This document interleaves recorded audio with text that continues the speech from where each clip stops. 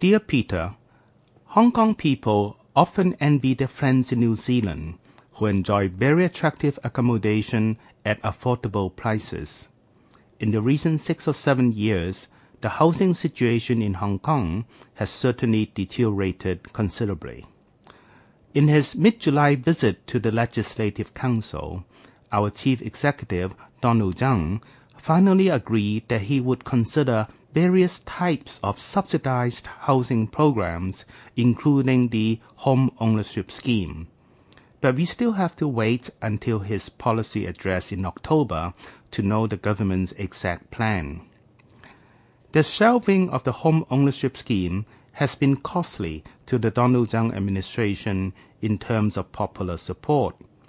Donald's support level, according to opinion polls, is now even lower than that of Sik Dong, who chose to step down for health reasons. Housing is certainly a core livelihood issue in the eyes of the community, and it has a significant bearing on inflation too.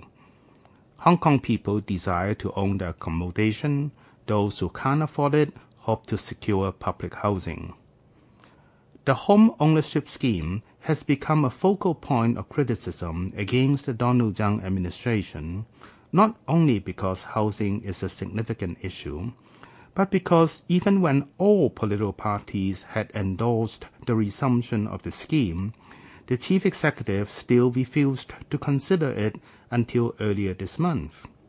Hong Kong people's anger has been raised to the level of making accusations against government big business collusion, hegemony of real estate tycoons, etc. Donald Cheng claims that he has never neglected the housing issue.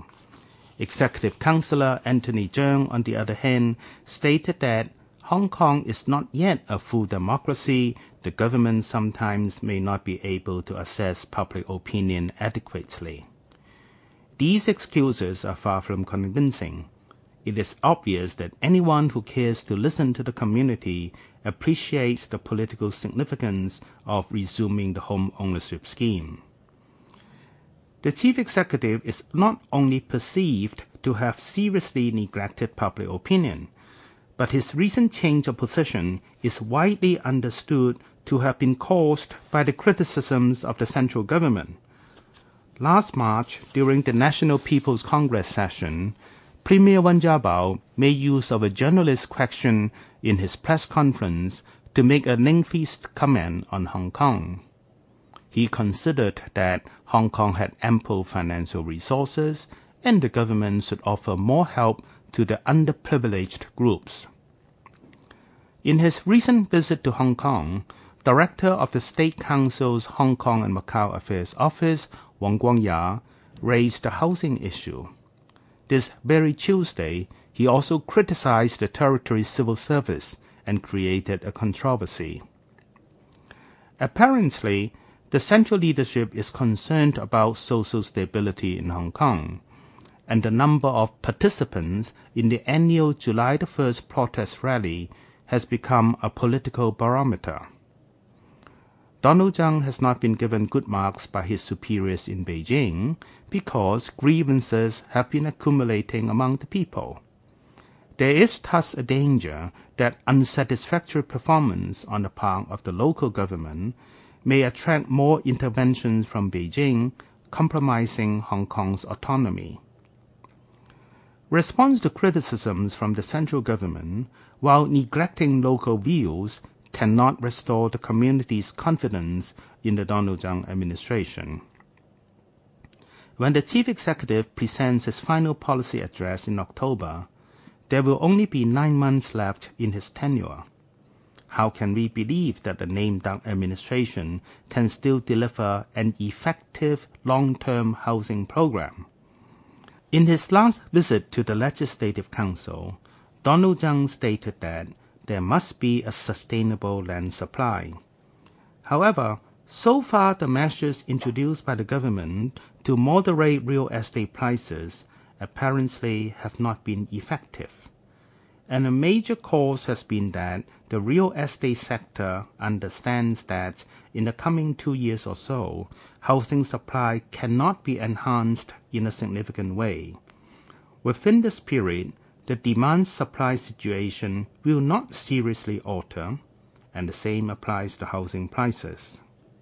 There was a recent period of 21 months when no real estate group succeeded in acquiring land by tender initiated by seeking to release land from the government's holdings.